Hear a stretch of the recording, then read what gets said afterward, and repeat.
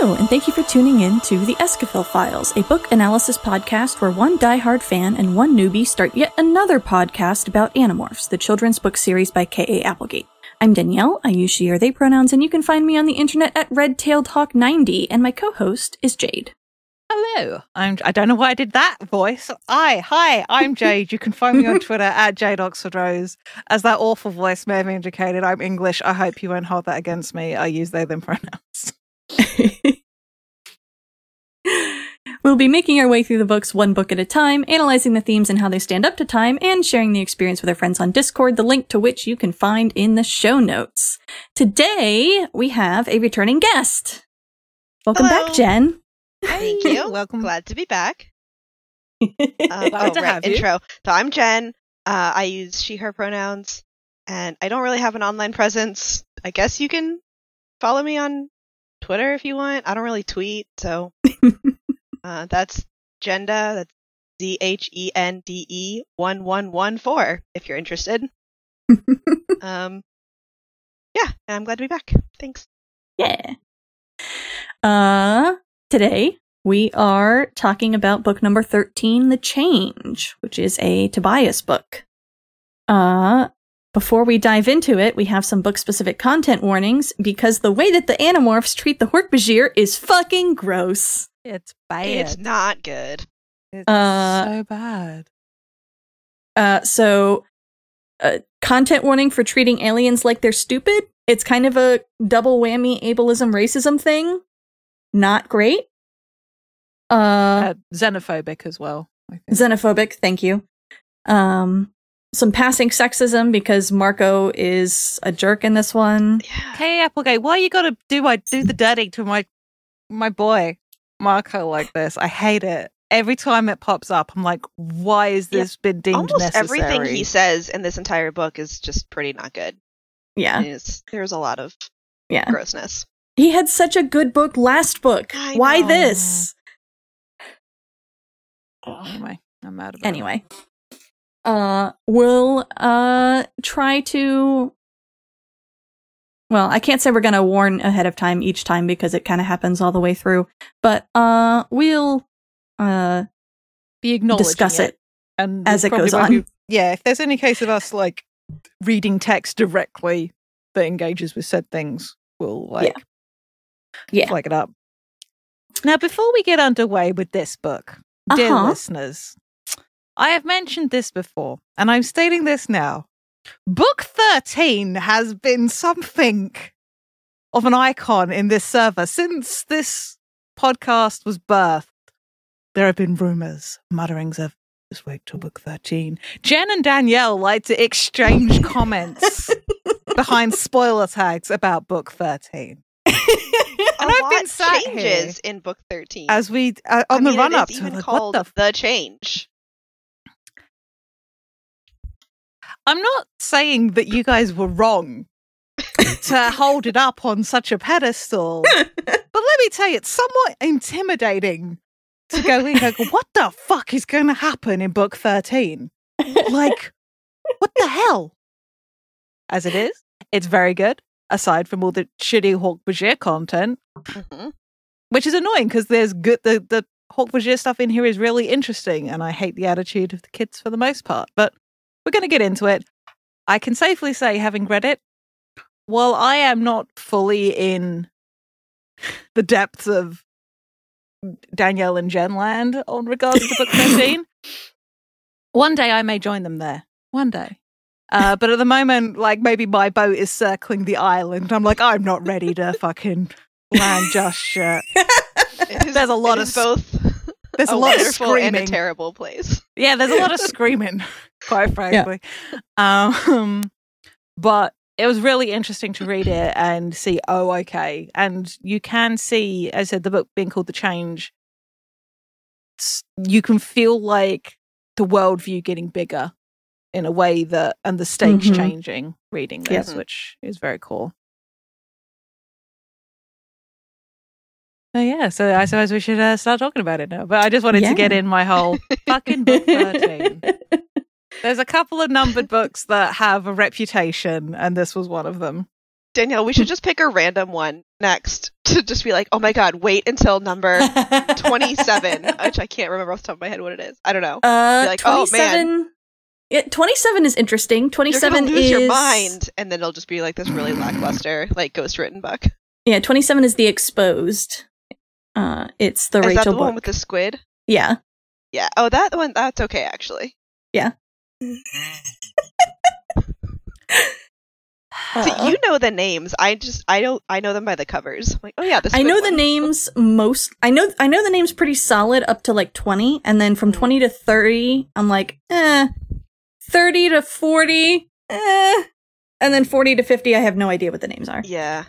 Let me tell you, friends, if you decide to start a podcast about a book series or a TV show, don't be the one that hasn't seen or read it, because it's just, you get to deal with this shit from well-meaning people that like to giggle nervously because bad shit's about to happen and they don't want to give the game away, but they have no poker face. Danielle. I mean, listen, we're just getting closer and closer to books 19 and 20, is all I'm saying. Yeah, we are. See, I can now trust nothing either of you say. So that's just great. Yeah. Let's talk about Tobias. Let's talk about Tobias. We open on Tobias in his meadow, because he has his own little territory now that he lives in and defends. And he's hunting for breakfast. He catches breakfast, eats breakfast. Dear listener, if you are new to this podcast, Tobias is a bird. I don't know if that's been mentioned yet. All right, as you were. I mean, I don't think that someone's going to jump in at book 13, but just in case. You never know. You never know. If the Animorphs have to recap their entire backstory every single time. Yeah, you know what? Fair. We should mention Tobias is a bird. I do appreciate. I do appreciate that we have Tobias's life as a hawk front facing as this book starts. Mm-hmm. And then we gradually come into them. We have all that description, and then he talks about being human mostly. Mm-hmm. And just sort of leaning back in. He gives us the information that I'm not actually just a hawk. Right. And then we go back into being a hawk for a little bit. Mm-hmm. Catching said breakfast. But it's great. Just as Tobias makes us aware, he sees a magazine that somebody had thrown away. And there's a page that happens to be open of a photograph of a classroom. Mm-hmm. And Tobias muses a little bit on what it was like for him back when he had to be at school, or when that was a part of his life, which it isn't anymore. And this follows on from him saying about how he was bullied by a bully magnet and had got beaten up, and that he was from had a screwed up home life. Right. Between aunts and uncles who didn't even remember my name half the time. There's a real escapist quality to that that opening chapter. Mm-hmm. We've talked before about the kids using the animals as protection when they need it. And it's been a part of with Tobias's characterization from pretty much the start. Is did he let himself get stuck in morph on purpose? Mm-hmm. And ever since that point, just when your human life is that shitty, why wouldn't you trade it? Right. And this whole book does a really good job of balancing the freedoms Tobias feels in this whole way, but also his desire to be part of human life. Right. Again. Yeah. A lot of him musing on the things that he wants to have again about human life are things that I don't think he had. No. Yes, exactly. So it's a double... Yeah.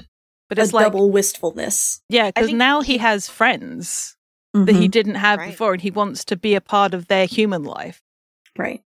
Because he doesn't get to not be an animorph. Mm-hmm. And getting to be human and enjoying those little moments would give him a reprieve that isn't being a wild animal at risk from predators. Mm-hmm. So, Yeah, he paints a little picture of, how if he were human, he could just wake up and have cereal in the mornings and, sit at the breakfast table and go to school and hang out with his friends. And then I think at one point he even says, in his internal monologue, but that's not what my life would be if I were human. Like, that's not what it was. That's not what it would be. Mm-hmm. So he has this kind of idyllic picture that isn't actually real.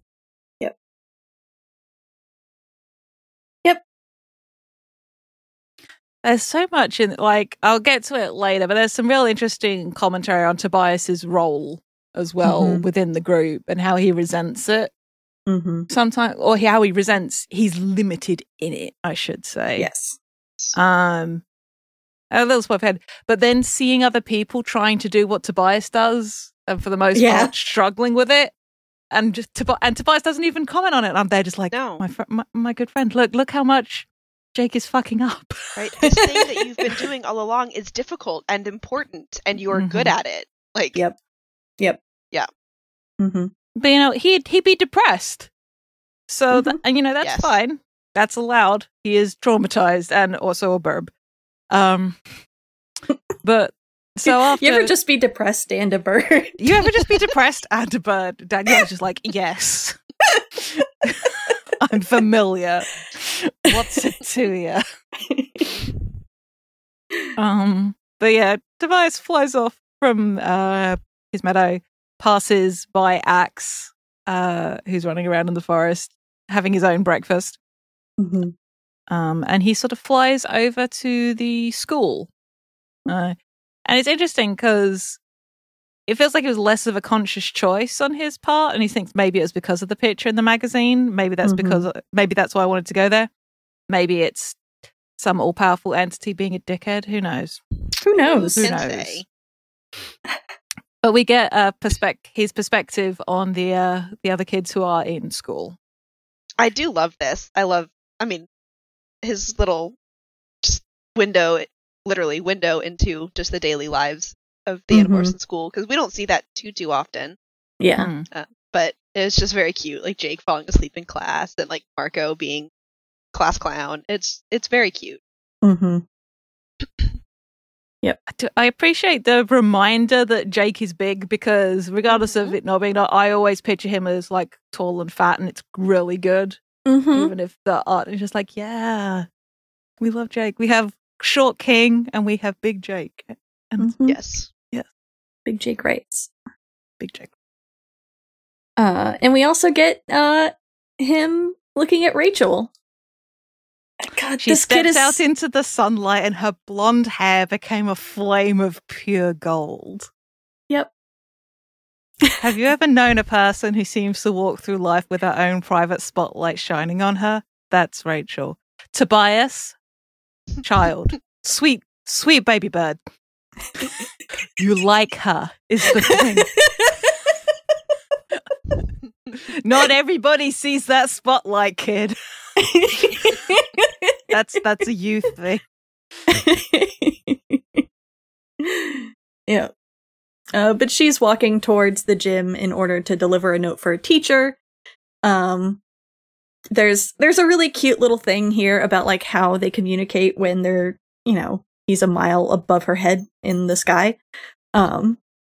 Where, she just slight nods, small waves, and stuff like that. It's really cute. And Tobias sees underneath the note that she's taking a piece of stationery that is a letter addressed to Rachel about how she has been named a Packard Foundation Outstanding Student. That has an award ceremony on Monday. Which is just after the weekend, because today, at the start of this book, is a Friday. And we get this description from Tobias. It was the kind of thing Rachel would have invited everyone to. Everyone but me. I can't exactly go to things like awards ceremonies. Rachel hadn't even told me about it, and I knew why. And it's like, again, that mourning a life that you can't have.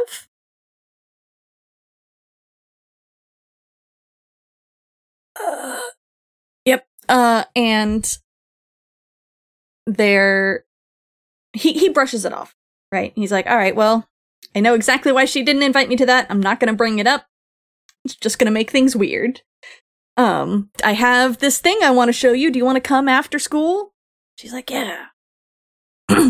Because he's been doing Yeerk Pool mapping in his free time, where he just finds all the Yeerk Pool entrances by following known controllers.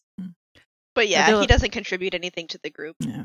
No, absolutely not. I also want to be let known for the record, in case it wasn't clear, like, Tobias says that flying with Rachel is probably the nicest thing about being a Hawk. Yes. Yeah. There's a lot of... They start out heavy on the Rachel Tobias front in this book, and I both love it and want to die. Yeah. Mm-hmm. Uh-huh. You know, the normal dichotomy of Tobias and Rachel. Yes. Mm-hmm. But yes, as we get this expanded on about the explanation about the lore of the Yeerks and how it all started. Mm-hmm. I like how we get the name drop of Alfangor quite early with him, because there's always been that awareness of Tobias having that connection with Alfangor. That was good. But yes, and the we move on from there, just like the concern about how controllers can be anyone, and the explanation about the need to go to the Yeerk Pool and the Kandrona arrays. Mm-hmm. So we get our good lore dump, and then Rachel shows up in her bald eagle morph, and then just shows off being good at flying. Very cute. I like, God, Tobias. So he's showing off because he's more agile in the air, and so he like does this fancy like turn or whatever and flies by her. You know how hawks court each other? I could just picture in my mind's eye Danielle just leaning forward into the microphone there. This has been a bird fact with that. I mean, flirting is hard when you're a bird. You got to do what you can. Yeah. But I also like that that's very also teenager, just like, I must impress the person I like. And this is the thing I'm good at. But I did not know that about hawks. So thank you, Danielle. This is very good.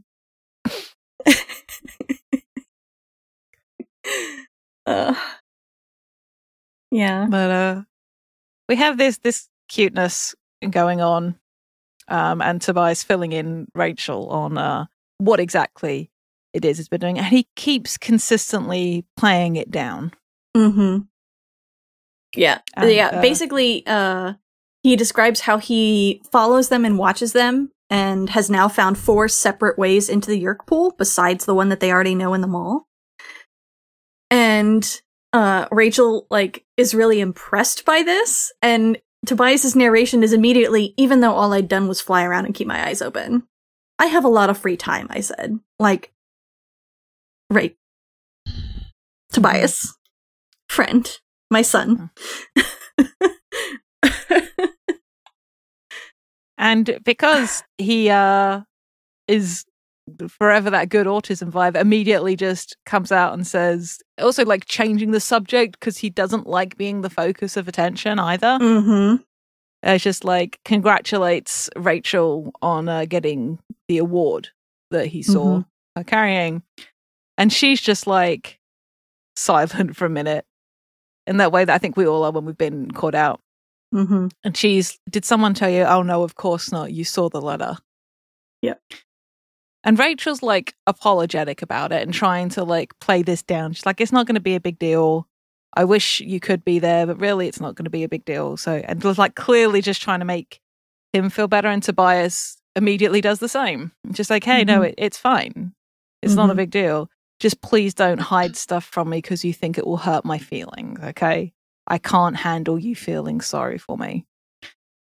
And Rachel says, I don't feel sorry for you, which Tobias intuits as her lying to him. Yep. Which, I mean, we've been in Rachel's perspective on Tobias. Yeah. So... Yeah. Like, she does feel sorry for him. But she doesn't pity him. Right. Right. And I think that's the big difference. I think they all feel sorry for him because he has a difficult situation. Yeah. But Rachel does not pity him. Right. I think that's right. Yeah. She doesn't feel sorry for him in the way that he is afraid she feels sorry for him. Right. Mm-hmm.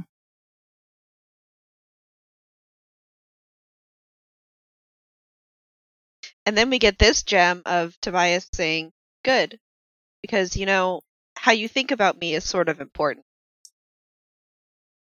And it breaks my heart. She's like, I winced. I sounded way too sincere. Uh-huh. And I'm like, oh, have I been there so many times? It's like, oh no, I've given way too much away. Right. Mm-hmm. The emotional truth was in my words. I've been way too honest here. The mortifying ordeal of being known. Oh no. Yeah. And then we have this moment, just in case all the shipping overtones you thought were just some over-enthusiastic adults that maybe shouldn't be so invested in the relationship between teenagers. Rude. One, fuck off. Two, I mean, what was I thinking? Rachel's a human, a real human. I'm a hawk. You think Romeo and Juliet were doomed just from being from families that didn't like each other? Well, you can't get any more doomed than caring for someone who isn't even the same species.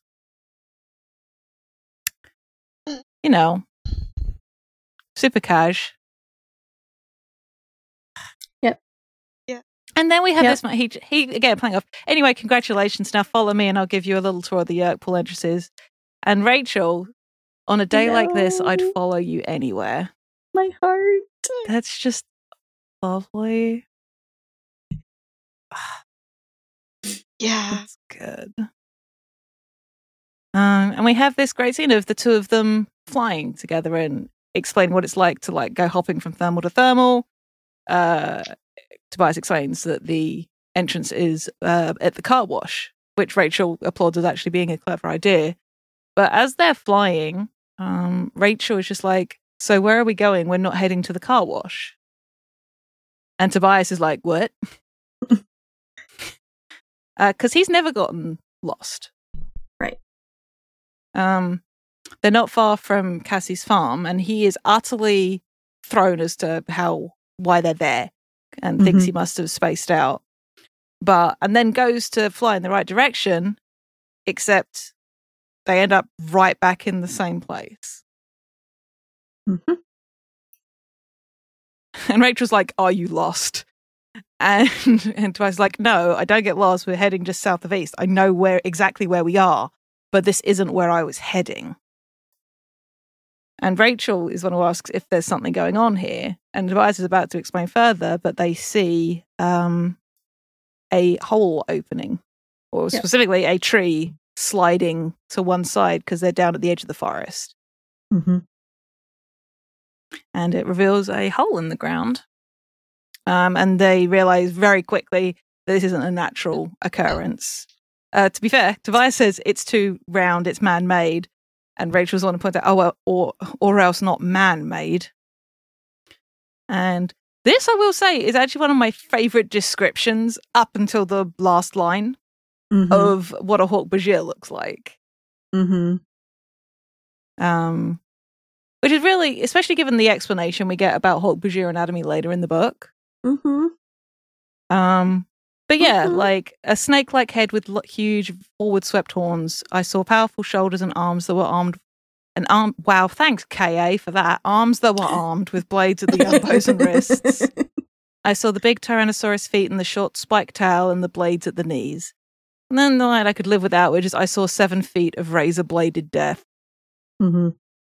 And it is. I mean, to be fair, Hork-Bajir. with their experience of Hork-Bajir up to this point, Yes. yes. Yeah, I mean, and there's a reason we call them, I blame myself because I started it. We call them knife lizards in Dumb Kids. Mm-hmm. Because that's a lizard with a lot of sharp shit on it. Knife I'm- lizard. It's a knife lizard. Were you not aware that we had dubbed the No. knife lizards, Jen? No, I was not. I love it. Yeah. Well, that one was Kel. Okay. I think it was in That's character. good. I said that first. Yeah. Out of Good. character. Because knife lizard is quite fun to say in an Irish accent. So, But yeah, Hork-Bajir comes out of the hole. and Jade reading this goes, I remember this plot thread. Fascinating. But we get a little description on the Hork-Bajir. Yep. A year ago, that name would have made nothing. If you're going to circle the desk, don't stand on the control panel, please. And we do get the making clear in the text that because they are being controlled by the Yeerks, the Hork-Bajir were walking killing machines. Mm-hmm. Fast, incredibly strong, armored, bladed, almost fearless, and how they're basically the shock troops of the Yeerk Empire. And he does mention that Elfangor had told them that when they are not controllers, they are a decent, peaceful species. Mm-hmm. Yeah, and then, but then we also, to underscore what you were just saying, Jen, about why the kids view Hork-Bajir the way they do, Hork-Bajir had come close to killing Rachel several times, and all of us had felt the Hork-Bajir blades at least once. Right. But so Tobias and Rachel watch this Hork-Bajir climb out of this hole up a ladder, quickly followed by a second. Tobias observes that they look scared, and then an alarm starts blaring. Mm-hmm. And these two Hork-Bajir are running through the forest like their lives depend on it. Mm-hmm. But first, one of them grabbed the other and held it close for a split second. Then, in an instant, they were off and running through the forest, which is not typical Hork-Bajir controller behavior. I was so emotionally invested so quickly in these Hork-Bajir. I love them. I love them so much. Danielle's crying already. It's good. I appreciate, Danielle, that you took this really good moment and inspired by it. Just like, you know what would make this plot just a little bit better? I'm going to make them gay. And they were right. And they were right to do it. Let me be clear. I approve. Just like heteronormativity in my podcast, it's less likely than you think.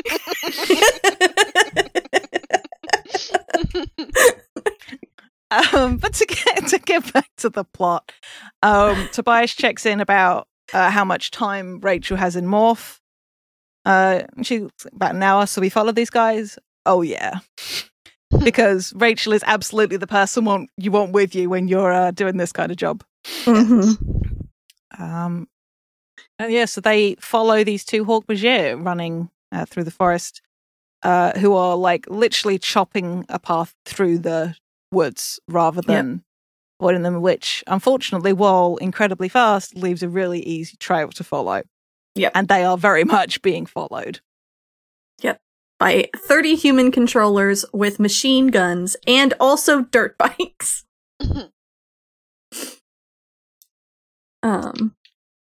I love that the Yeerks have motorcycles. This seemed bizarre, even funny. The Yeerks have faster than light spacecraft. And now they were using dirt bikes. And there's immediately a lot of concern because while the Hork-Bajir are faster than the humans, they're definitely not faster than motorized vehicles. And so the controllers are quickly gaining on the Hork-Bajir and firing on them. Like, it's not just, hey, we need to capture them again. They're just fucking trying to gun them down. Yeah. They just cannot get away. Yeah. They don't care about keeping them alive. Yep. And I appreciate that there's this moment. And what I kind of dig about this exchange is it's not the first time we've seen two of the animals be on the same page without really saying it. Mm-hmm. Rachel's like, this is going to be all over in about 10 seconds. What are we going to do? And Tobias says, you want to help Hork-Bajir. She didn't say that. Mm-hmm. But because Rachel helps people. Yep. At the end of the day. And she does point out the enemy of my enemy is my friend. The Yeerks want these two Hork-Bajir dead, so that's good enough for me. And so they thought speak to these Hork-Bajir. Tobias calls out, and they are understandably wigged out to be hearing thought speak. All of a sudden, in the middle of their escape. Yeah. And I was like that was their major problem. But yeah, you're about 10 seconds away from being dead. Listen to me and you might get out of this alive. Yeah. And to their credit, they immediately listen. Mm-hmm. Yep. He tells them to, like, jump left on his count, and they do. And they start following his instructions. Rachel asks if Tobias has a plan, and he's like, fuck no. But do you know a safe place for them to hide? And he does. He knows that there is a cave that, if they can keep them alive until they get to it, will be a good place to hide. I love this exchange as they're sort of running through. Man, this is a really bad chess game where the other player has all the pieces, I muttered. And Rachel's like, you know these woods, Tobias? That's our edge. Yeah, we hope. And he always plays down what he knows. And then he gives this piece of instruction. Okay, you guys, cut to your right now. There's a ditch, but there are a couple of controllers in your way, so you need to pass the big rock pile, then keeping it on your left. The Hork-Bajir hesitated, missed a couple steps, and looked around in confusion. Did you guys hear me? They heard you, Rachel said tersely. I think the instructions were too complicated. Oh, great. Okay. In that case, let's play follow the leader. And so he dives down and, like, shows them how to follow him with a bird. And, like, this gets brought up as a indication of, like, oh, the Hork-Bajir aren't that smart. They couldn't follow Tobias's instructions. I had to read this line, like, 3 times to be able to understand what the fuck Tobias was saying.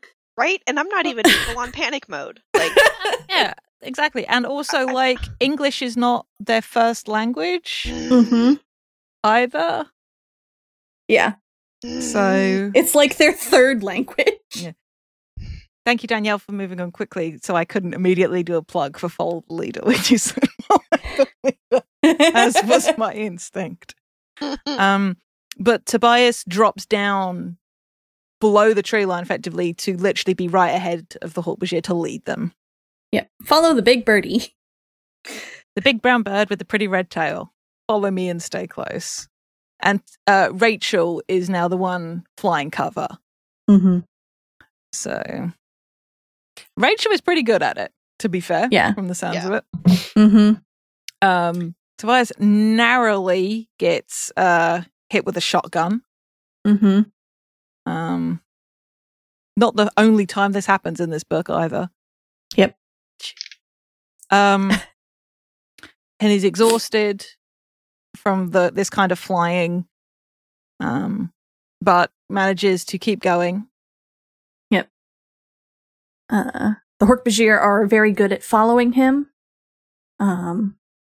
He says they may not be great at following instructions, but they knew how to stay on a target.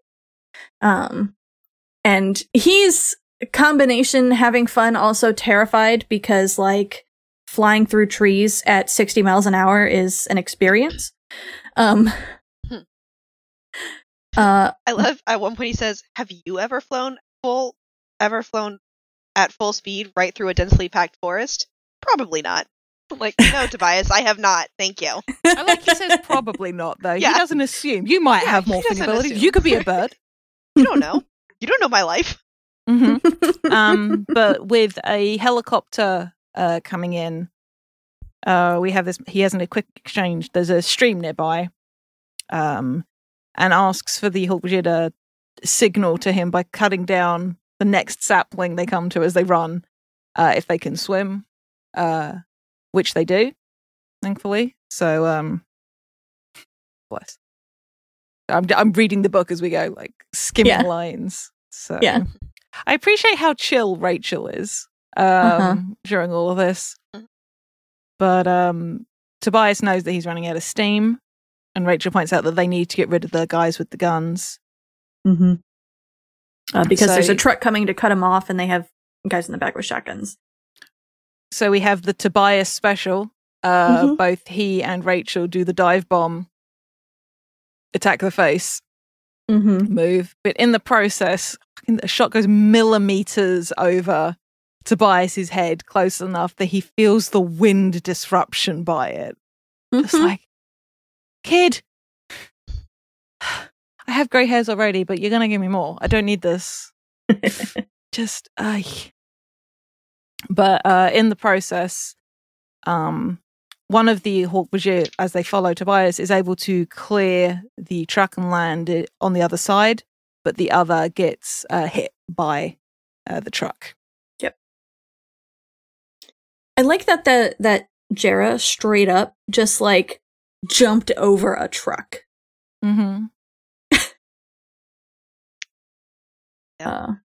But yeah, the second Hork-Bajir gets hit, and the first one gets up and is freaking out.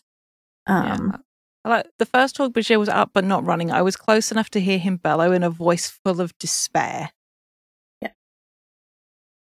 And he's calling out Kalashi, which means wife or partner or something similar to that.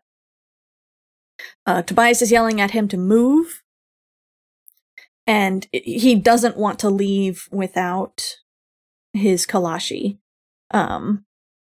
And Tobias and Rachel are kind of baffled by this when he translates into a word that these two humans would understand. But Tobias basically says, look, you have to run or you're not going to be good to anyone because you're going to be dead. And he listens. Yep. I mean, to be fair, on hearing this is the moment, as soon as we have this voice, we immediately start gendering the Hork-Bajir, and I'm there just like, that was unnecessary, but okay. Yeah. Yeah, I mean, they've been gendering, they've been using he, him pronouns for both of the Hork-Bajir the whole time. Like, Marco says in the next chapter, there are female Hork-Bajir? Like, of course there are, you fucking dumbass. But, yeah. I'm immediately going back to see how much they actually gender them, but I'll do that later. It's fine. That as soon we get that notion there, this wife comment happens, and Rachel and Tobias are like processing that, and we cut to Marco having an equally hard time processing the notion of a Hork-Bajir having a wife. Yeah, I do like to cut to a brief conversation later that the Hork-Bajir don't have the same concept of gender. Because like, they ask Jarrah and Ket, so like, how do you tell a male Hork-Bajir from a female Hork-Bajir? And they're like, the fuck does that mean? Yeah, I do appreciate just like, well, Jarrah's got 2 horns and I've got 3. The rest is private.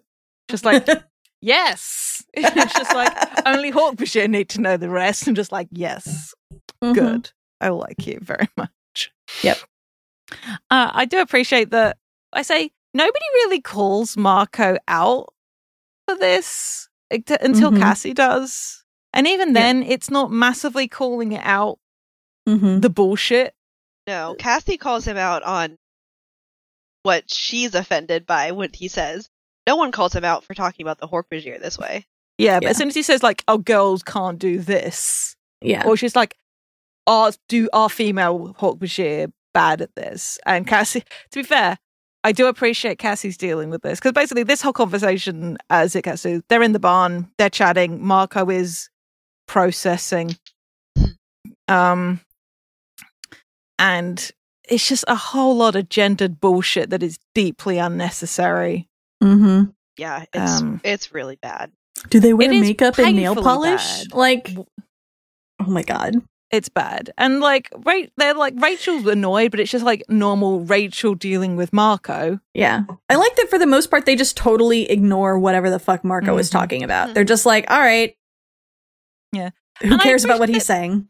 Yeah. And there's this brief moment where Marco's like, it's a trap, but I think the real question is. Yeah. And it's just like, and that's where he says, the female Hork-Bajir get all weird around bugs and snakes. At which point, Cassie reaches into one of the cages and throws a snake at him, which is fantastic because Mako proceeds to shriek. Yep. And it's very good. Yep. And it's just like a chill little garden snake that's fine and wouldn't have hurt Mako. To be fair, and Mako laughs as well and complains that wasn't fair. Funny, yes. It's just like, okay, well, now I've been embarrassed. Let's have a sensible conversation or a mature conversation, as he puts it. And Rachel's like, yeah, but you'd have to leave. And Jake is trying to get things back to business, but is also still smiling. And it's this entire time, like, I was reading this, and I don't think I had the same reaction when I read it as a kid because I was a kid, and it's like, haha, this is really funny. But this entire time, I'm like, you left him in a cave, and you don't know where his wife is. Please go help the Hork-Bajir, and don't continue to joke about whether they wear makeup. Right? Like, let's get some priorities here. But it's very clear, even though Rachel and Tobias have heard this Hork-Bajir referred to another Hork-Bajir as his beloved, his wife, they still are acting like the Hork-Bajir are less than people. Yes. And it's so frustrating to read because I'm like, these kids are normally better than that. Yeah. And I think maybe it says something to the way war trains you to look at the enemy. Yes. Yeah. To dehumanize the people you're fighting. Yeah. Going back to what we said earlier, up until this afternoon, their only experience with Hork-Bajir is as warriors, as a threat, as danger. They've all been nearly killed by Hork-Bajir several times. Yep. So I do understand that it takes a minute to shift that perspective. Like, you know, I can understand that. But it's still pretty gross the way they're talking about it. Yeah. And I think we talked about this with the way the kids, you need to do this to be able to fight them. I think we've had it not in the last Rachel book, but the Rachel book before, about how you have to think about the enemy in order to fight. Because if you start thinking about all of your enemies as people, then it gets a lot harder. And therein lies the tragedy of war. But yeah, it's so upsetting to read. And as you get perspective and think back, well, this is the situation they are in. And you can understand it, but it still doesn't, unfortunately, make it less frustrating to read. Yeah. But as we have this moment, Cassie's the one that comments, oh, well, first off, we have the thing, why would a Yeerk want to leave? And Rachel is the one that points out that these two Hork-Bajir aren't controllers. Yep. That they're free. Cassie's the one that points out, oh, it's no coincidence that you happen to be in the area where the Hork-Bajir were escaping. And Tobias is like, yeah, especially as I wasn't even heading there. And I appreciate that two of Axe's eyes swing to look at Tobias whilst the other two stay on Jake. And Cassie wants to clearly push on that, but Rachel's like, we need to decide what we're doing here. Yep. Right. Back to the plan. Yep. I do appreciate that there's this little exchange as Jake's trying to restore things. I remember when Jake used to be fun. Now he's such a grown-up. And Jake just being like, I was never fun. Which I appreciate. It's good. And then Mug's like, no, you were never smart, but you were always fun. So they all kind of look at Axe to see what he thinks they should do, because he's the alien, I guess. And Axe does, in theory, know the most about Hork-Bajir. Right. Well, he probably does know the most about Hork-Bajir, but also he knows the most about the Andalite propaganda version of the Hork-Bajir. Sorry, I have so much anger about this. I know. Yeah. So Axe says, I have never known a free Hork-Bajir. They've been slaves of the Yeerks for a long time, but it is possible. Maybe somehow, while this Hork-Bajir's Yeerk was in the Yeerk pool, the Hork-Bajir managed to escape. It is possible. His wife as well. In which case, these may be the only free Hork-Bajir in the entire galaxy, the only two free members of their species. And Cassie is like, imagine being the only two free humans in all the world. Somehow, no one felt like messing around anymore. Even Marco looked thoughtful. If the Yeerks won, humans would be no different than the Hork-Bajir, absolute slaves of the Yeerk Empire. So what do we do with the only free Hork-Bajir in the galaxy? Marco asked.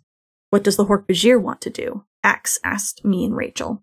Rachel and I stared blankly at each other. You know, I admitted, we never asked. Yeah.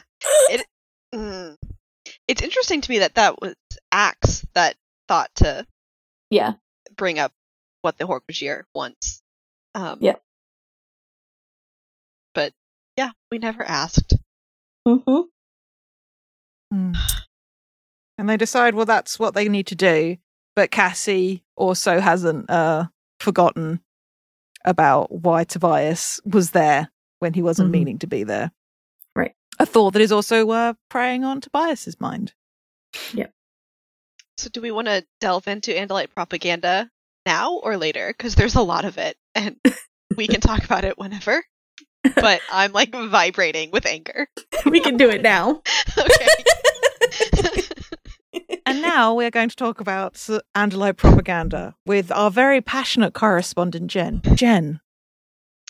So, we've known since the beginning that all the Hork-Bajir are controllers, right? The entire species is enslaved. We've known that.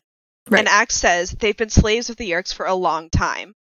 Right. And, you know, I have never known of a free Hork-Bajir. Not I have never known a free Hork-Bajir. He says I have never known of a free Hork-Bajir, implying that, like, generations, right? Like, they've been enslaved. No, that is not true. Like, we find out later, it's not even these Hork-Bajir in this book were born free on the Hork-Bajir homeworld. Yep. It's not even been one full, like, generation of Andalite or Hork-Bajir lifespan. I find that really interesting because I think we've touched on that before. It's just like the way Elfangor and Axe talk about the conflict makes it sound like it's been going on for such a long time. Mm-hmm. But it really hasn't. No, it really hasn't. It really hasn't. I was getting big, like, 1984 vibes of, like, the Hork-Bajir are slaves of the Yeerks. The Hork-Bajir have always been slaves of the Yeerks. The Hork-Bajir will always be slaves of the Yeerks. When it's like, no, there are people alive who remember before that was a thing. Yep. But we all just ignore it and pretend that it's always been that way, right? Like, I suppose it's easier to justify or to not be public about your immense fuck up. Right. And to be fair, Axe is younger. So probably for his entire life, that is true. Yeah. And he talks about later, like, that's what I was taught in school. So I suppose it's true. Yeah. And even for Elfangor, like, Elfangor was still an Arist when, like, after the Hork-Bajir fuck up. Right. So, like, even Elfangor... We don't know exactly how long after that It was, like, in the 70s-ish. Right. That the... According to, like, the Hork-Bajir Chronicles... Right. It's roughly in the 70s, like the 60s or 70s. Because not only is it a Vietnam War parallel, it's also set in the time the Vietnam War happened. And the Yeerks first discovered Earth in the 90s. And then the invasion really started like when these books started coming out, which was like mid-90s. Yeah, mid to late 90s. So it hasn't been that long. It's been like 25 years. Yeah. Like maybe a generation and a half. Not quite 2 full generations. Yeah. Yeah. Like Axe's parents, for example. Yeah. Remember a time before the Hork-Bajir were captured by the Yeerks. Right. Yeah. Oh god, I'm getting like really angry now. They probably remember before the Yeerks were even a thing. Yeah. The only reason they had Axe is because the Andalites had a like war legislation passed that allowed parents to have more than one child so that they could send them to war. Right. Forgot that. Really Thanks looking forward to reading Andalite Chronicles. Oh, man.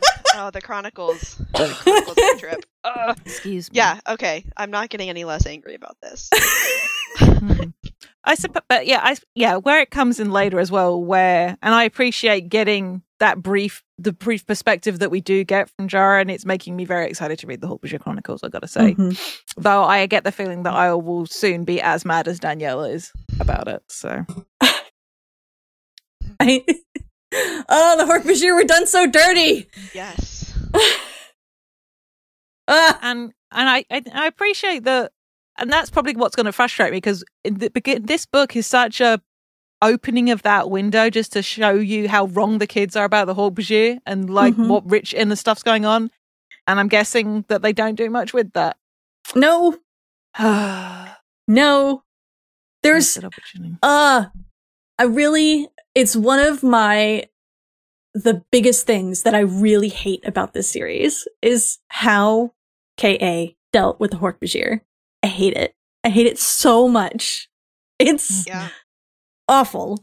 And I willfully ignore it because it's bad and gross. It's bad and gross. And there's so much potential there that would be so awesome and is awesome, but you have to say fuck you to canon.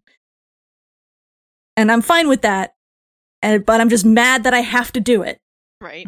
Because I'm to do it. Yeah, I shouldn't have to do it. And I'm white. I don't even We are not the best people to be doing this. I know. I'm upset and I don't even have the history and the experience to really feel upset about this. I love the Hawkbajir so much. Let's get back to this one, because we could be here all day. We could and would be here all day. The kids decide that it's going to be Tobias and Axe that talk to the Hawkbajir, right?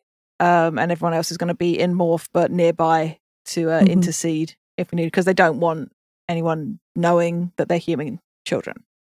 Yeah. So they arrive. They call through to the Hawkbajir. And the Hawkbajir is deeply unimpressed, to put it mildly, to see an Andalite. Which, to be fair, one, Yeerk in brain. Two, the only other Andalite this Yeerk. Well, to be fair, given what we know about how the Andalites fucked up, I'd probably be pissed to see an Andalite too. But then also just Vista 3 being the only Andalite face you see on the reg as well. Yeah. Yep.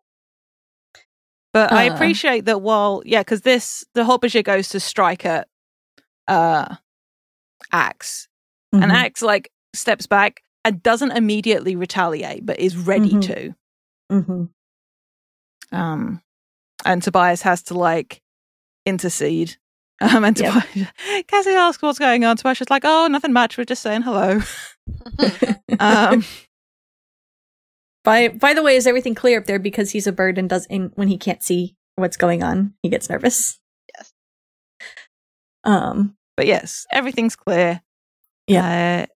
And the Hawkbajir, neither Tobias or Axe want to be in the cave in small close quarters with somebody that can do that kind of damage.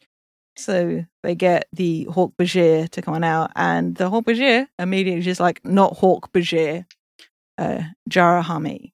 My name is Jarahami. Because no one thought to ask. Because no one thought to ask. And then again, and this just he's kidding. And then we just have Jake mishearing his name and anglophonizing. Anglophonizing? Yeah. Yeah. Yep.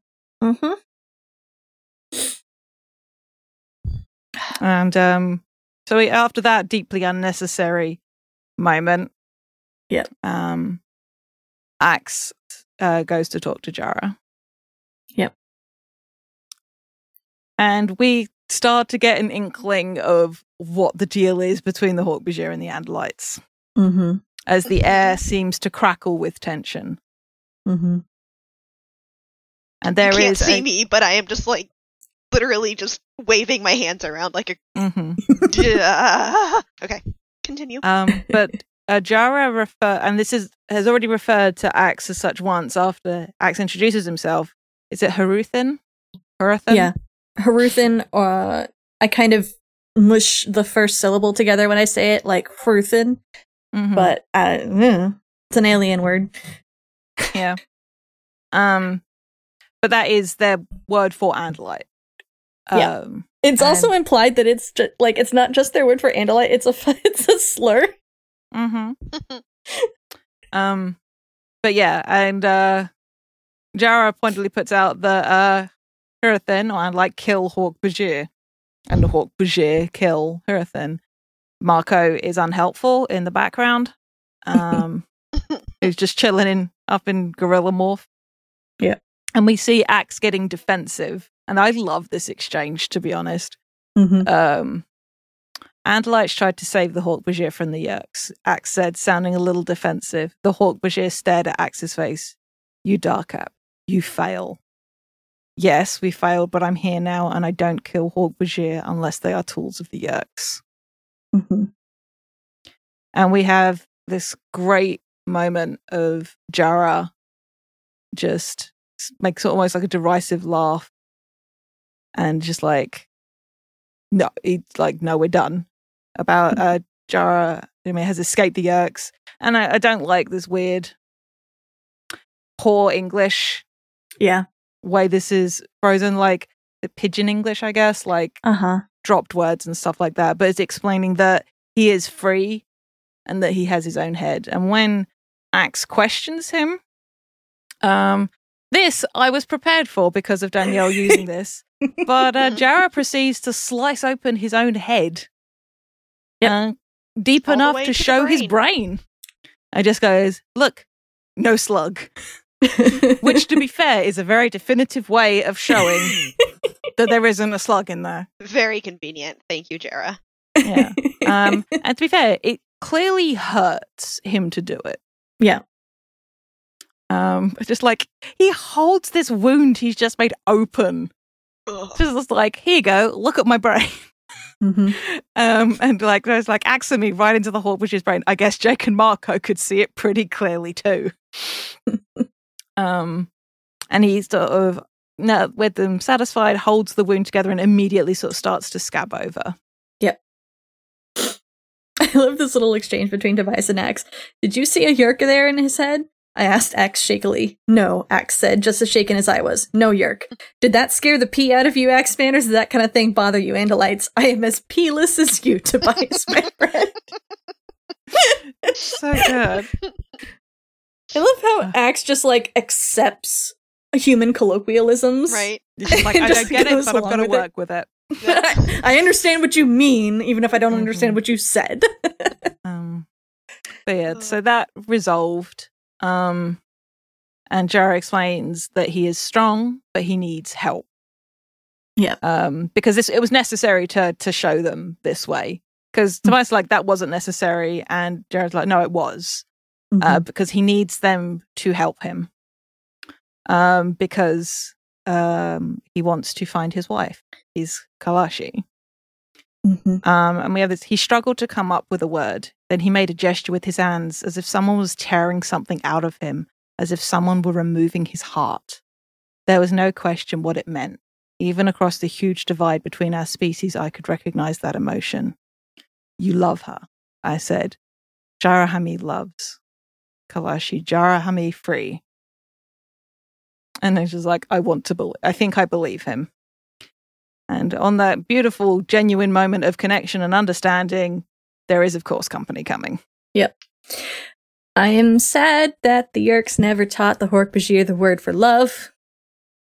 I mean, do Yeerks experience love in that way? I don't know. Given what we learn about their society and how, like, cutthroat it generally is. Yeah, it's a lot of some social instances climate. that Yeerks in their natural state don't necessarily. That's not a part of their, I don't know, culture. And yeah, but we do see instances of Yeerks in like host bodies falling in love with each other. I suppose which is that's all kinds of weird and messed up. Yeah, I mean, it's frustrating because there's so little portrayal of like aromanticism as anything other than bad, which is shitty.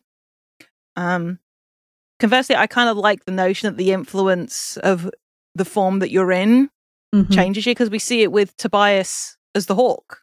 Yep. Right. And the kids when they take on different animals. Yep. And the notion that, you know, that you can develop these kinds of feelings that you hadn't done before. But that might be why the Yeerks never bothered teaching that word. Yeah. Right. Well, and I mean, who knows if they even actively taught the Hork-Bajir English, or if it's just they've been around it, and the Yeerk troops aren't exactly going to be chatting about their love lives. So it's just not something they would ever be exposed to. And I really appreciate the notion of this gesture being, I don't say performed, but done with, gesticulated, there you go, with such clarity that it transcends language and species. Look, I'm a romantic in all senses. I love love, and just like reading that, it's just like, oh, that's the good shit. But the notion of somebody meaning so is like having a piece of your heart missing to be gone to, and that ache in your chest. Just like, that's the good shit. That's right there. That's what I'm about. Yeah. Yeah. But yeah, I find it interesting that this, like, obviously we had it with, I think everybody except, like, we have Rachel do it, we have Cassie do it, and we have Jake do it later, is doing what Tobias does. Is being the scout, being the eyes in the sky. Yep. And I think, like, and they're clearly helping Tobias, but again, he doesn't register how useful and important what he is, or what he does is. Right. Yep. Or the fact that he's actively seeking that information by asking for their perspective on things from up in the air. But yeah, the Yeerks are here. There's a lot of people, and also Hork-Bajir controllers. It's not even dark, and they're bringing the Hork-Bajir out in the open. They really, really, really want to capture Jarrah. Yeah. And the kids are also under the pressure of, again, their human lives. Just like, it's getting to the point where they're going to be missed as well. So it's just like an added degree of pressure in that moment. And then they realize, like, it's bad timing. What do they even do here? Like, yes, they can turn into animals and go away, but wouldn't do anything to help Jarrah. Right. Jake points out that they need a distraction. And Tobias having a dangerous idea, and the danger would all be on someone else, not him, suggests that somebody acquire Hork-Bajir morph. Yep. And then Marco, again unhelpful, says, more for Hork-Bajir? Ew. Why? Why ew? Why ew? Why ew? And we know that Marco is the most disinclined to acquiring new morphs most of the time anyway. But still, unnecessary. Gross. Cassie objects because Jarrah is sentient and self-aware, to which point Jake points out Axe has morphed him and Cassie has morphed Rachel. And she's sort of like, I'm just saying we have to get his permission. Yep. Rachel immediately volunteers. Because of course she does. Because it's what she does. Axe, I appreciate Axe like, no, I should do it. And just like, Rachel's like, no way. I have dibs. Dibs? I spoke first. Just like, Axe, let it go.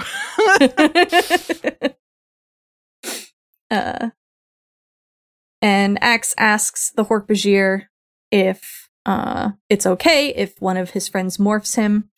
In order to trick the Yeerks. In order to trick the Yeerks, do you agree? Jeremy hates Yeerks, the big Hork-Bajir said. Like, that was all the answer he needed to give. And then they make him turn around and close his eyes because they don't want him to know that they're humans, or to see that they're humans, because realistically what they're worried about is the Yeerks recapture Jarrah and then see through his memories that they are human. Which, on the one hand, is insulting, because, like, Hork-Bajir's not dumb.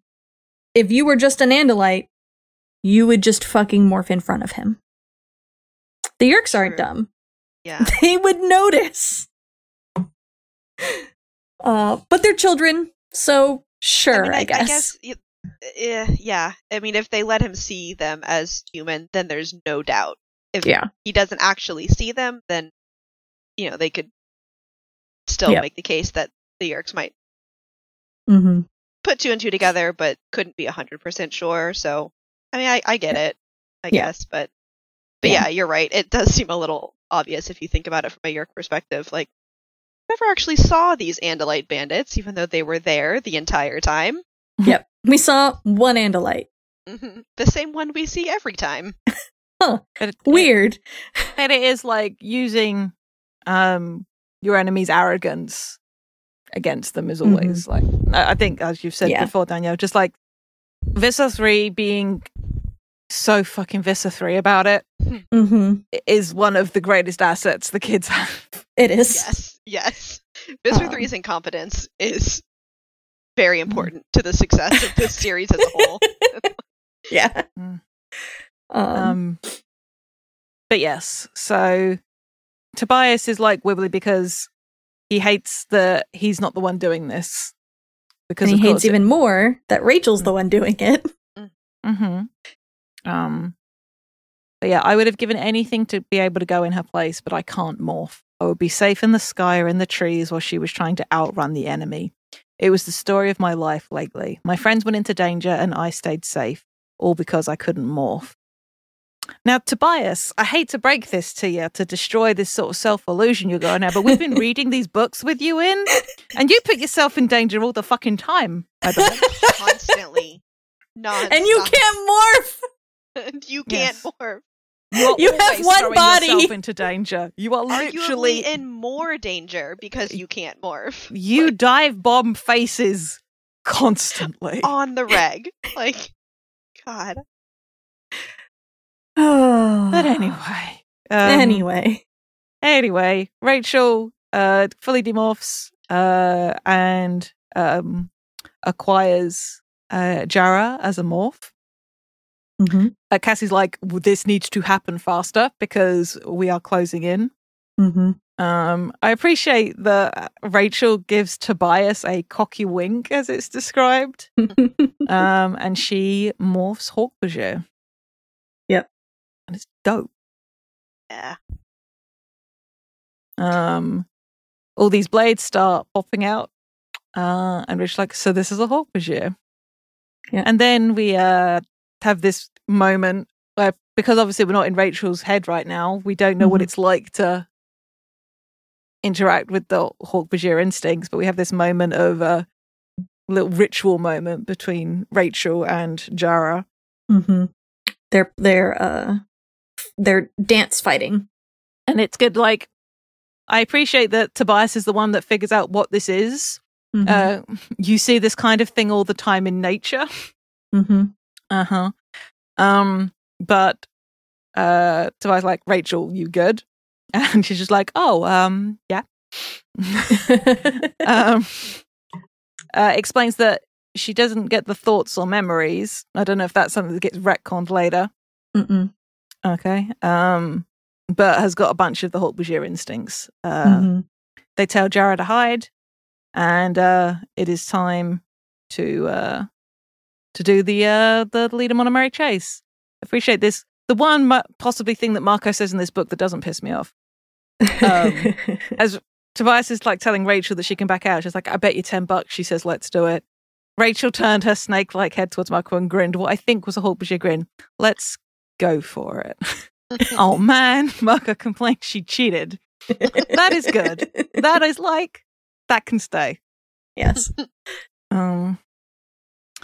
But yeah, so some human controllers crash into view. Marco taps one on the shoulder, taps one of the Hork-Bajir that was just approached, and lands a punch that would have split a telephone pole. Yep. And the kids are just proceeding to chase the controllers at this point. 4 humans, 2 Hawk-Bajir. Yeah. But Cassie informs them that they're leading them into a trap. So they turn around. Tobias, at this point, is riding on one of Rachel's horns on top of her head. For no reason other than to put himself in unnecessary danger to feel better. For literally no reason. It serves no purpose. Absolutely nothing he can do. Yeah. And he's honestly doing less by sitting on her head. Yes. And this, they fall, Rachel trips, and Tobias gets stuck in a juniper bush that he can't get out of. And she has to cut him out. And as he goes to sort of land back on her, he finds himself flying up through the air again. Mm-hmm. About a mile away from the others, or a quarter mile. And he winds up sort of over a meadow, the territory of another hawk, and sees 3 humans surrounding a single Hawk-Bajir, and he's worried for a moment that it's Rachel, and sees that one of the human controllers surrounding this Hawk-Bajir is morphing. Yep. Visser 3 is here. Visser 3 is always here.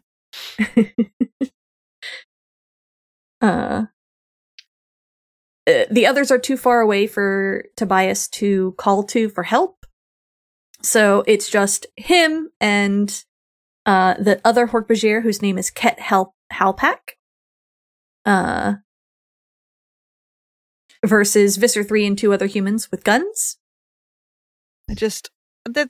We have some quality Visser 3 monologuing being it's like, well, Ket Halpak, that is your name, isn't it? Your original Hawk-Bajir name? Just shut the fuck up, you douche canoe. You've run us a nice chase, but it's time to come home now. And that's just something. One, I hate the dismissiveness. I mean, that's the point. He's the bad guy. Yeah. But the dismissing of Ket as a person and that name and just that notion of coming home. So. Yep. But Tobias has an idea. This is the territory of another hawk. So he flies up and cries out, which baits the other hawk to come out to defend its territory. I do appreciate this utilization of it, just I know what I'm going to do here. But when the Swainson's hawk comes out of the trees, the controllers in Visser 3 are like, oh, look, it's an Animorph or an Andalite. Quick, attack it. It must be one of them. So the human controllers all turn to aim at the Swainson's hawk. And Visser 3, bless his evil heart, turned his stock eyes toward what he thought was a threat. I love that so much. Bless his evil heart. And Tobias dive you gotta bombs. love a good baddie. This is a good play. Just like you said, bless his evil heart. That's just mwah. Yep. I mean, as someone from the U.S. South, bless your heart is such a loaded phrase, and I just love it here. Applied to V3. Yeah. Tobias gives the warning out to I've lost Ket. The name again. Ket. Says I'm a friend of Jara's, get ready. Fucking does his usual dive bomb and strikes Visser 3's exposed stalk eyes. Yep. And use the moment to run. Yep. And the Swainson's hawk is fine. Yep. To be clear. But then he and Ket are just running. And just Bird Boy shoots, he scores. And then we get the reunion, and it's really cute. It's so good. But yeah, everyone's getting close to their limit, and a couple of them fretting about getting home. But Tobias acknowledges that it's kind of sweet seeing the 2 Hawk-Bajir together. They didn't exactly hug. I guess hugging wouldn't work all that well when you have blades all over. But observes that Ket does touch the healing wound on Jara's head. Just. But so the question is, what are they going to do? So this line, Jake, like, what do we do about these guys? He was still in Tiger Morph. There were scratches and cuts on his sinuous orange and black fur. While I was off rescuing Ket Halpak, there had been a skirmish between the rest of my friends and some controllers. No one had been hurt, but once again, I wasn't there when the real fighting started. And just like, oh my Tobias, God. you were doing important things. You literally dive bombed Visser 3. And while I was off rescuing Ket Halpak, not like while I was off having a nice fly, while I was off preening my feathers. No, you were rescuing Ket. Like, you were doing important things. I suppose it comes back to like we commented in the talk about like imposter syndrome with Tobias and how he can't morph. And I think it's come up before, just like what Tobias views as important to the fight. And because it's a war fight, the fact that he doesn't fight in the way that the others do, he feels lesser because he feels like he's not putting himself in harm's way the same way. Yeah. Yeah, I think I said it in the notes on the doc somewhere. Like, he is always 100% focused on everything he can't do. Yep. That the others can. And he never, ever, ever focuses on all the things he does do that the others can't do. Yep. That's why I appreciate like seeing the others do the Tobias role in this book in various morphs. Just even if he isn't consciously acknowledging his role, he can see when other people are doing it. Yeah. But everybody says that they have to go home. Tobias says that he'll keep watch on the Hork-Bajir. And Axe is gonna help. And Jake says to Jarrett and Ket that they have to stay in the cave until they come get them tomorrow. And Jarrett asks what the Animorphs plan to do with them. And Jake says, we don't have a fucking clue. And they're just like, we'll wait. We'll wait here. And Ket thanks them both. And outside, everyone demorphs. And Jake's like, all right, what are we gonna do? As they walk out of the woods. Rachel points out that they have 2 real live aliens. They could take them to the media. And Axe points out, there's already a real live alien among you. And one, the humans probably wouldn't believe it because they're all sorts of humans invent shit all the time and never believe it. And 2, I'm pretty sure they were concerned at some point that if they showed Axe off, the government would spirit him away and do experiments on him, which isn't wrong. And also they don't know which newspapers and TVs are already infiltrated by the Yeerks. Yeah. But I do like this exchange because you can kind of see how the other Animorphs already view Axe as a person. Right? Yeah. Obviously, he is not human, clearly, but they do see him as a person, and they don't yet see the Hork-Bajir as people. Yeah. Right? Like, oh, we have aliens. Yeah, you've had aliens since book 4. Like, yeah. Yep. But it was never even brought up to go parade Axe off in front of the media. Yep. Ugh, gross. Hate it.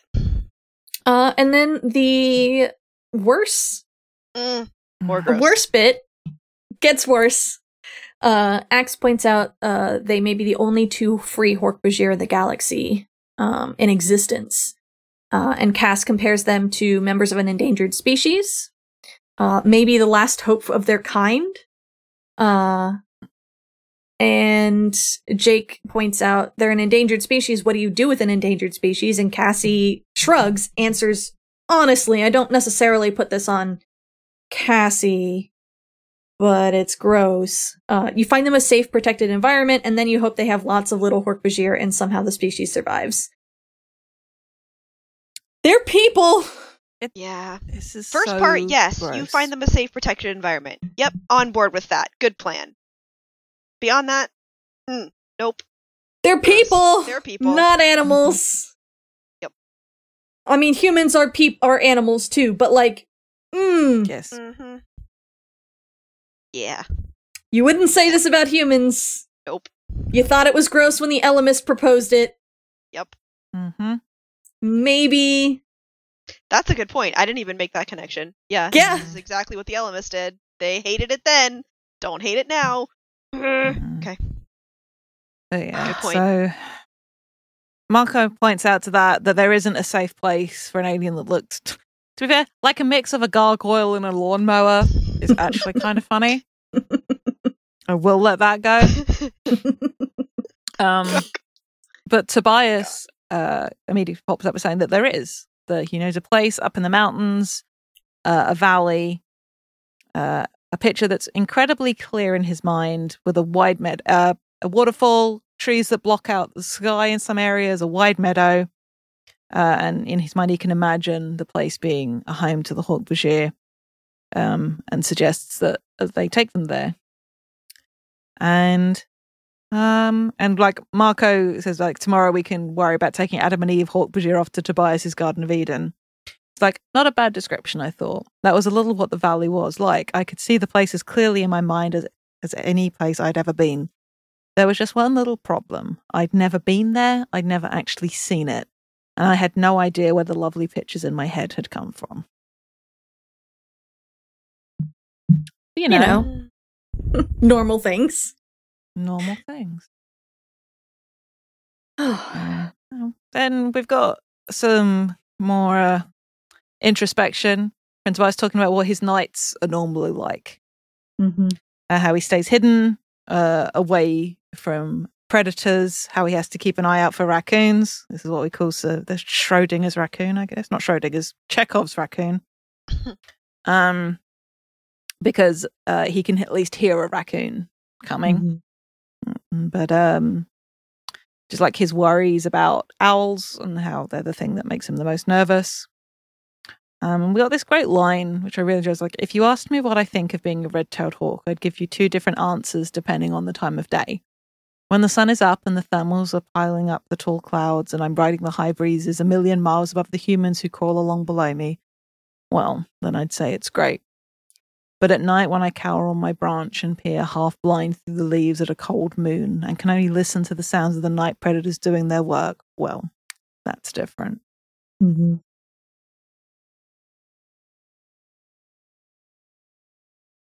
And tonight, he's not even in his normal tree because he's guarding the Hork-Bajir. He's out of his normal territory in an unfamiliar tree, and he's jumpy. So he's trying to sleep, but he's not doing a good job of it. He tries to remember what it had been like to sleep in a bed at night, but he can't remember. He can only imagine what it's like for the others. And has a moment where he does just that. You know, he thinks of all of them snug in their beds with the covers and the pillows and all of that. Mm-hmm. But then Axe shows up.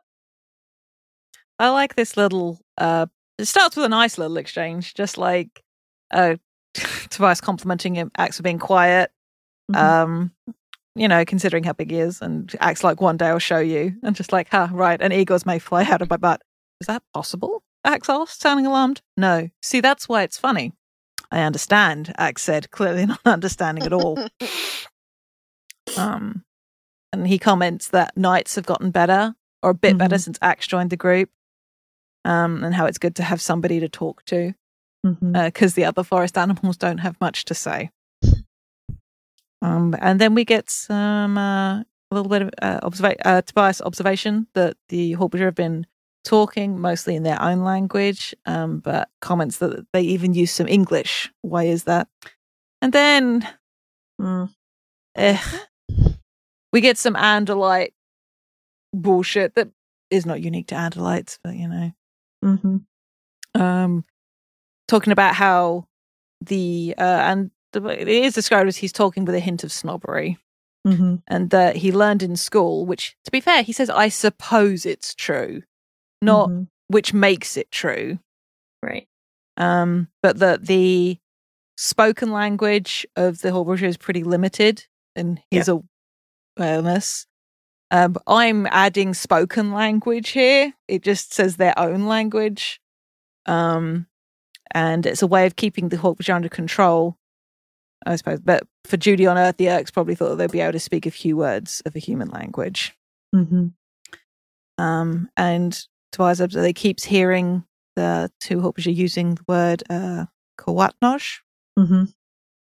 or something like that. And Axe admits that he doesn't know the word, but he'll ask them. And says, like, maybe you shouldn't. They don't see... And because Axe says he'll follow it up. And she's like, maybe you shouldn't. They don't seem to like you Andalites. And Axe is, like, super defensive. Mm-hmm. We tried. We failed. But we did try. Why do they hate us? Them from the Yeerks. I wonder what they're taught. I would And love to... I really wish Axe would say more. Like, I wish we knew what he knew or what he thought he knows, I guess. Yeah. What is the Andalite version of history? Yeah, like what does he learn about what happens? And I don't know. Mm-hmm. No, I don't know whether more anger. Yeah, fair. I don't know whether Tobias is like trying to deflect her and it's just like, I don't know, Axeman. Maybe they've had Yeerks in their heads for so long they've just absorbed the Yeerk hatred of Andalites. And it's just like, yeah, well, the Yeerks should hate us. We're going to defeat them in the end. And of course, you humans will help too. Tobias going, I like Axe, but he's a bit arrogant about his own species. Yeah. Yeah. Drinking the Kool-Aid. Mm-hmm. Yeah. But Axe says he's going to go patrol again. Asks Tobias if he thinks he can lead them to the valley.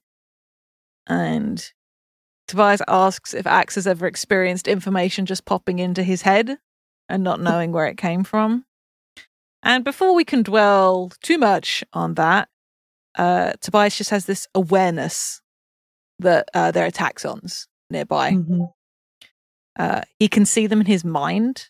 It's not like he's actually heard them with his ears or spotted them. Mm-hmm. And Axe is like, yo, Tobias, he sounds more concerned. And Tobias is like, there are taxons coming, and Axe is like, there aren't any nearby, but he's ready to fight. And Tobias is like, I know they're coming. Mm-hmm. And she's like, hey, Axe, I was just talking about knowing things I couldn't possibly know. And explains that there are a dozen taxons coming. Somehow they can smell the Hawkbush like bloodhounds. And Axe explains about taxon trackers, where they can sense warm flesh from miles away, which is delightful. It's like, how did you know that? How did you know taxon trackers hunt by smell? I don't know, Axe. And Tobias is pissed because someone or something is using him. And our kid doesn't have a lot of agency, generally speaking, so, Yep. And Axe realizes that if there's no way to throw the taxons off the scent, they're going to have to move Jara and Ket. Yes. Like, ASAP. So because they're not just throwing taxons at them. Like, there's going to be Hork-Bajir backing them up. Right. So Tobias sends Axe to go tell Jake what's going on. Meanwhile, he's going to get the Hork-Bajir moving. And basically tells Axe, just come in Bird of Prey morph, you'll find us eventually. Almost like being a bird of prey is useful. Yeah, Almost. There's nothing Raptor Eyes can't find. Mm-hmm. They head off into the darkness. Yep. Jara and Ket are nervous, understandably, but they gotta move. Yep. Ket points out that, like, it's really dark out and they can't see. And Tobias is like, yep, well, it's not gonna stop the taxons, so let's just go. Yeah. Tobias is riding on Jara's horns. Mm-hmm. And I appreciate we have a moment of Tobias brand sarcasm when Jara asks where they're going. Because I guess the little voice in my head will tell me. And then Jara just like snorts like that, makes sense. My head voice told me to run. And Tobias is like, what? And Jara explains that when he was at the Yeerk pool and the Yeerk that was in his head went into the pool, a voice in his head told him to run and which way to go. And Tobias like, you're saying the idea just popped into your head to run away? And Jara's like, yeah. Run, take care, run and be free, run from the Yerks. And when Jera asked how would they be free, the voice in his head said that he would send a guide, or I will send a guide. Mm-hmm. And then Tobias like, what? Head said, run, Jera. No, that last part about a guide. Head voice say, I will send a guide. And Tobias is just increasingly so pissed. He's so pissed. And he's just like, okay, time out. Stop time moving. Out. I said time out. We're not going the fuck anywhere until I figure out what the fuck is happening. I like how Jera's like, but the taxons, and Tobias is like, nope, not until I get answers. This parade stops right here.